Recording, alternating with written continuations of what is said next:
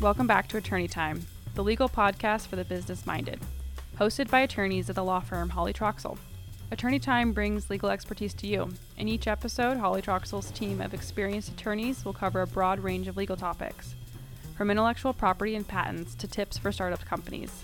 In this episode of Attorney Time, we are joined by Hawley Troxell attorney Phil McKay.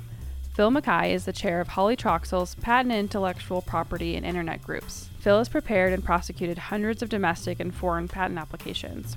With over 20 years of experience, he helps clients achieve strategic business objectives, authors non-infringement and validity opinions, and provides strategic technology licensing and portfolio management counseling to numerous companies throughout the technology sector. Phil has also taken part in technology licensing negotiations involving companies ranging from small startups to some of the most well-known corporations in the world. In addition, as corporate patent counsel, he has helped establish the patent program, policies, and procedures used by a Fortune 100 corporation to create one of the largest patent portfolios in the Silicon Valley. He is licensed to practice law in California, Washington, the District of Columbia, and before the United States Patent and Trademark Office. Hi, my name's Phil McKay. I'm the Patent Department Chairman at Hawley Troxell Ennis & Hawley here in Boise, Idaho. Today I'm giving you the first in a series of presentations regarding patent law. The purpose of these presentations is really designed towards the small inventor or the company that's just getting into patents. It's a hypothetical discussion. It's going to be very generalized and somewhat simplistic. In actuality, like all areas of law, patent law is driven by the specific circumstances surrounding your case. So please don't mistake this for absolute patent counsel. If you have patent issues, you need to really get in touch with your own patent attorney and give them all the facts and specifics of the case. In line with that, I have the following disclaimer. The following material is intended for hypothetical discussion purposes only. Nothing herein should be relied on or construed as legal advice. Nor should the material herein be used as a substitute for the opinion of legal counsel based on a full understanding of the law and the particular facts associated with specific issues. So again, if you have specific patent questions, you really need to go find your own patent attorney and engage with them. But this should give you an idea of the overview of the topics discussed. In this case, today's is on patent introduction, introducing some of the theory of the patent law, what you can be provided through patent protection and what you can't. In general, a patent, an issued patent, and we'll make that distinction a little later, the difference between an application and an issued patent. But once you have an issued patent, you have a property right, which provides you a monopoly for a limited period of time. That period of time is 20 years from the filing date of the application. So it's a pretty decent chunk of time. In general, the United States legal system does not tolerate monopolies. However, patents have been carved out as an exception in a recognition of the need to bring people out of their garage or out of wherever they're making these inventions and share them with the public. The idea being that if the patented technology is put out there, improvements can be made on it, and everybody basically benefits from that. So basically, think of your Jobs and Wozniak, for those younger, those were the founders of Apple, who basically started in their garage. Well, we want them to come out of their garage, show their technology to the rest of the world so it can be improved upon.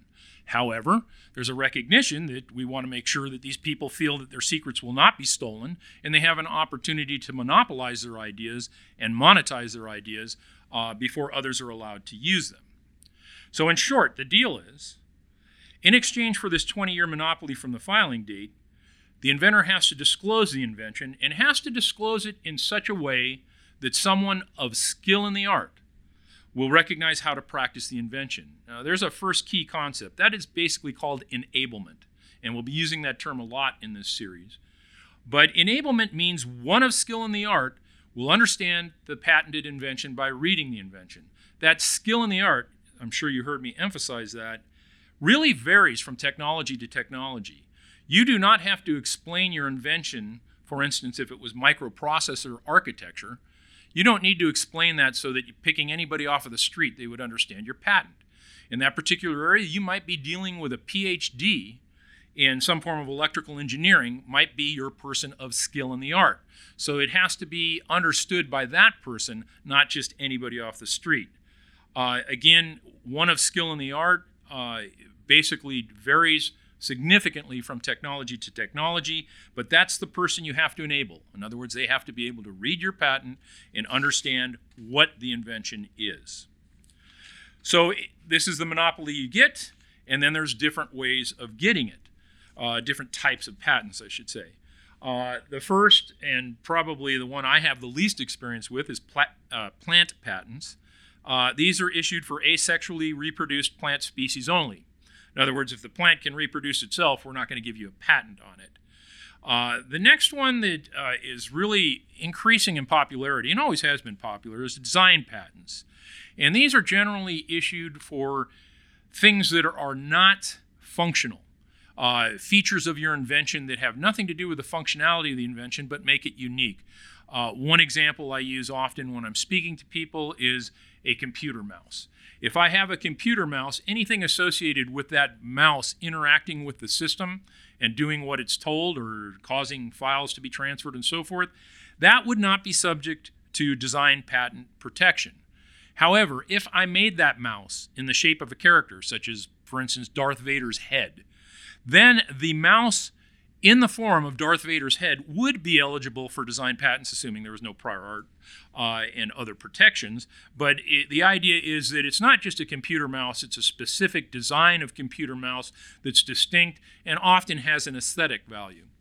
The other area where design patents come into play now, much more than they used to, is they're being used for user interface screens and other things in software where it's the appearance of the screen, not the functionality of the buttons, but perhaps where the buttons are placed or how they're highlighted.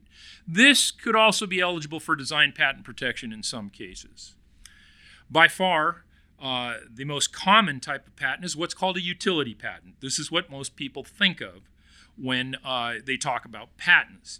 These are issued for functional inventions.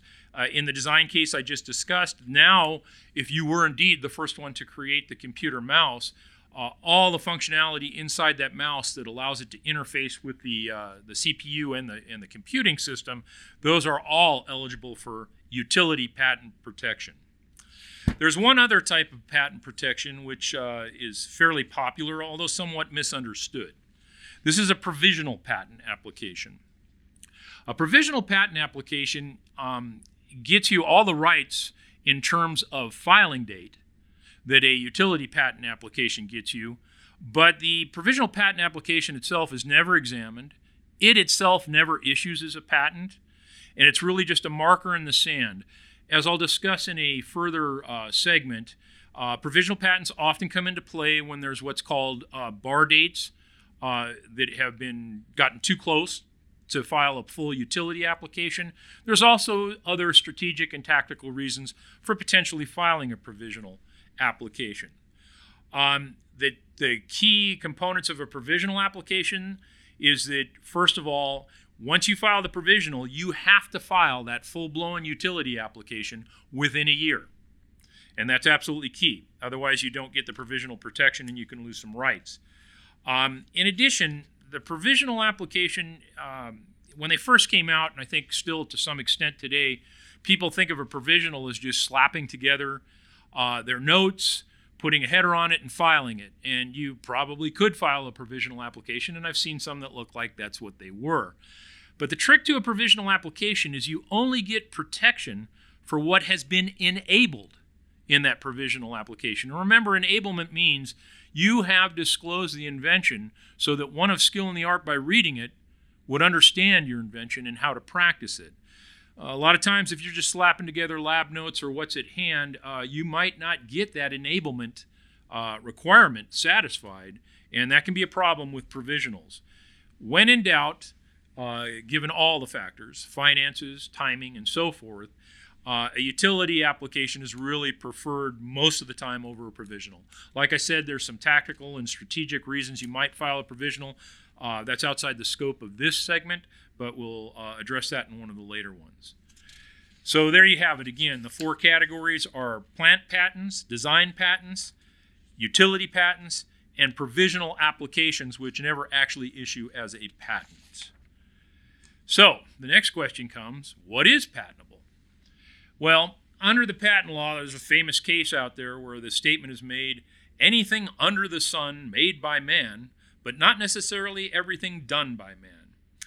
And that was pretty accurate and pretty broad for most of the patent law's history. And it still is the standard. However, with the emergence of software restrictions, it's become less true than it used to be. And that's going to be a series of 2 or 3 of these segments about software patents, because it is incredibly complicated, undecided, and really still up in the air here 9 years after the Alice decision, which was the seminal decision establishing the new standard for software. But continuing on, the things that are not patentable is natural phenomenon, something that naturally occurs that you may have discovered the relationship, like for instance, E equals mc squared or F equals ma, but the fact is they existed, you just happened to discover the relationship. Well, that's not an invention. In addition, laws of nature, well, same thing. E equals mc squared, F equals ma, and then abstract ideas are not patentable. Well, abstract ideas is where the problems come about with respect to software patents. And again, that's a completely different set of presentations. Software patents are indeed somewhat more difficult to write and somewhat more difficult to get allowed. And I'd have to say that if your software patent or patent is directed to a business method, that's probably the most difficult area of patent law to get allowed at this time. At this time is here in September of 2020. The law is changing so fast and it's so unclear at this point that it's important to give you that date. What is patentable and what most people need to understand, because they all think that a patent has to be at the level of the light bulb, which, by the way, itself evolved from previous technologies, but its new collections of existing elements and devices is probably the biggest category of patents, as opposed to this paradigm-shifting thing like a light bulb.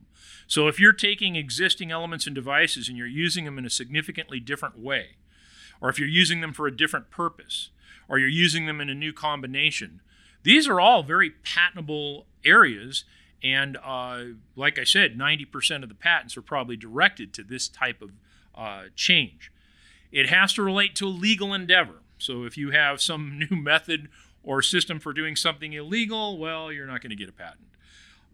The one that comes to mind is there was a case years ago, back in the 70s, where somebody had come up with a system for automatically injecting heroin. So if you passed out, you could still get, you could still do it and not worry about it. Well, that was considered to be directed to an illegal endeavor and was not patentable. But here's the important walkaway here. There's over 10 million issued patents. There's no way those are all light bulbs. Again, very, very few are at the light bulb paradigm shifting level. The vast majority are these new collections of existing elements and devices. So the next thing I'm going to talk about is the parts of a patent, very briefly.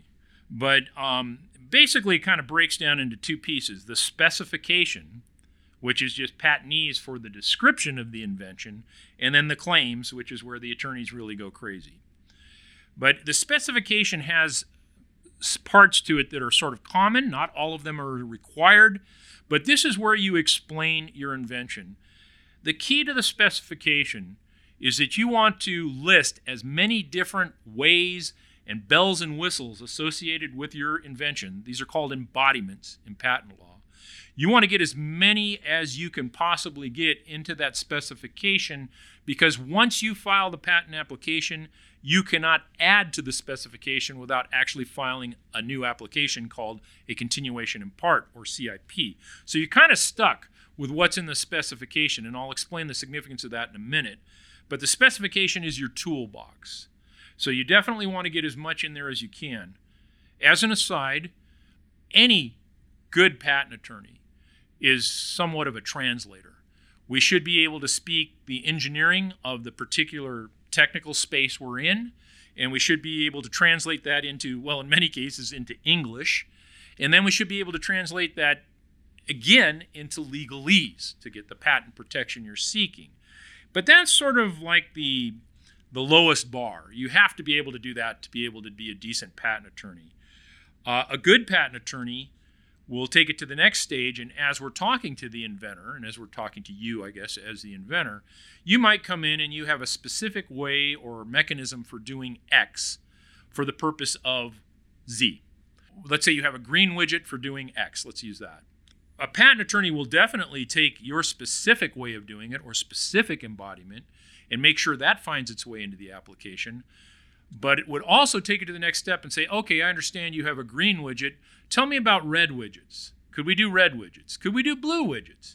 And could we do it for X, Y, and Z instead of just X? And basically that's called broadening. And what we're trying to do is get you as much coverage as we can and as much as you're entitled to without bumping up against what's already out there. I will talk more about that in a later segment, but just giving you an idea of the importance of the specification and the things you want to make sure are in there. In terms of the parts of the specification, there's a background section. This is not technically required by the law. The background section, you just want to make sure that you're not revealing part of your invention in the background section, because the examiners can use that against you, again, in a later segment. But the background section is actually where the patent attorneys get to tell a story, how horrible the world is without your invention and all the things that just we don't have because your invention wasn't on the scene. And so it is a bit of a salesman section, and it also probably some of the more creative writing that patent attorneys do would be in the background section. The next section is the summary section. Again, this is not required, but it's sort of standard practice. In the summary section follows the background section. So in the background section, you tell the world what a horrible place it is without your invention, and then lo and behold, in the summary section, you come through and the hero on the horse and say, look what we've done. We have made the world so much better. This is how we do it at a very high level. Then we get to the detailed description. Okay, this section is required. This is where you have to provide that enablement. You have to enable one of skill in the art to practice the invention. And remember, that skill in the art is not necessarily a person off the street. It could be somebody with a PhD, but you have to make it so that somebody of skill in the art reading your patent understands your invention. The next section is the figures. The figures are basically drawings, usually quite closely tied in with a detailed description. And then the last required section is the abstract. And the abstract is a one paragraph, I think 140 words or less. So it's basically a tweet, right? That describes the invention. And it's usually used for searching purposes. Okay, again, I want to be very clear that once the patent is filed, you're stuck with what's in the specification. And that is the toolbox. And it's the toolbox for amending the next section, the claims section. So when you're reading through the specification as the inventor, you're reading it like a technical paper, and it should be fairly clear to you. There'll be a little bit of legalese in there, and there'll be some detail, and you say, wow, why did you describe it that way? But more or less a technical paper. Then you get down to the claims section, you'll say, wow, who took the leash off of these patent attorneys, and why is this reading like Greek? Assuming you don't read Greek. So the claims are very difficult often to read. Very legalistic. One of the things that makes it difficult is these claims can go on for what would normally be several paragraphs, but you're only allowed to have one period. So we get really creative when it comes to the use of colons, semicolons, and commas, but it makes it very difficult to read. And the significance of the claims and the reason they have the structure they have is that, remember, this is a property right. And so they tried to make it read like a description of property. If you ever look at the deed to your house, it very carefully describes a specific geographical point to another geographical point and creates boundaries around what is your house. Well, the claims try to do that regarding your invention. As I discussed earlier, we want to broaden this. We want to take and create a property line via the claims that not only encompasses your house, which would be your core embodiment, but also tries to pick up an acre of land or so around it so that people can't design around it or trespass. There's about the end of that analogy as far as I want to take that. But here's the significance of the spec brought to light. In the course of prosecution, which means when you're arguing with the examiner to get you a patent, the patent will probably 85% of the time they get rejected on a first office action, and that's when the lawyers step in and argue. But we can change the claims based on what the examiner found, and we can make what's called an amendment to a claim. Well, you can only amend a claim based on what is disclosed in the specification. So if you failed to disclose a green widget, and it turns out that the best way to get this patent is to claim a green widget, well, you've got a problem. So you want to make darn sure you have that green widget in the specification. Then you can amend the claims based on, again, that toolbox, the toolbox being the specification. Okay, there's some other issues here regarding patents that will be hit in another segment, but there's what's called bar dates, and there's ways that you can lose your patent rights based on actions you take. And I'm going to be doing a segment on this, I should say. I think it's actually the next segment I'll be doing. But you want to be very careful of these. I get a lot of phone calls from small inventors, and they've already kind of shot their rights down because they did one of these things and then didn't get a patent on file, well, in the U.S. within a year, and in most foreign jurisdictions before they did this. But these are public disclosures. Again, we'll talk about this in another segment. Sales or offers for sale, and public uses. Be very careful with any of those three, especially if you have foreign rights or if it's going to be more than a year before you file that patent application.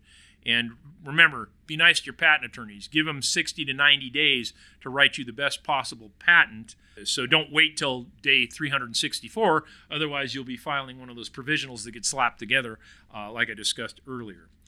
The other thing you need to know about the patent law in general is that we are now first to file, which makes us like the rest of the world.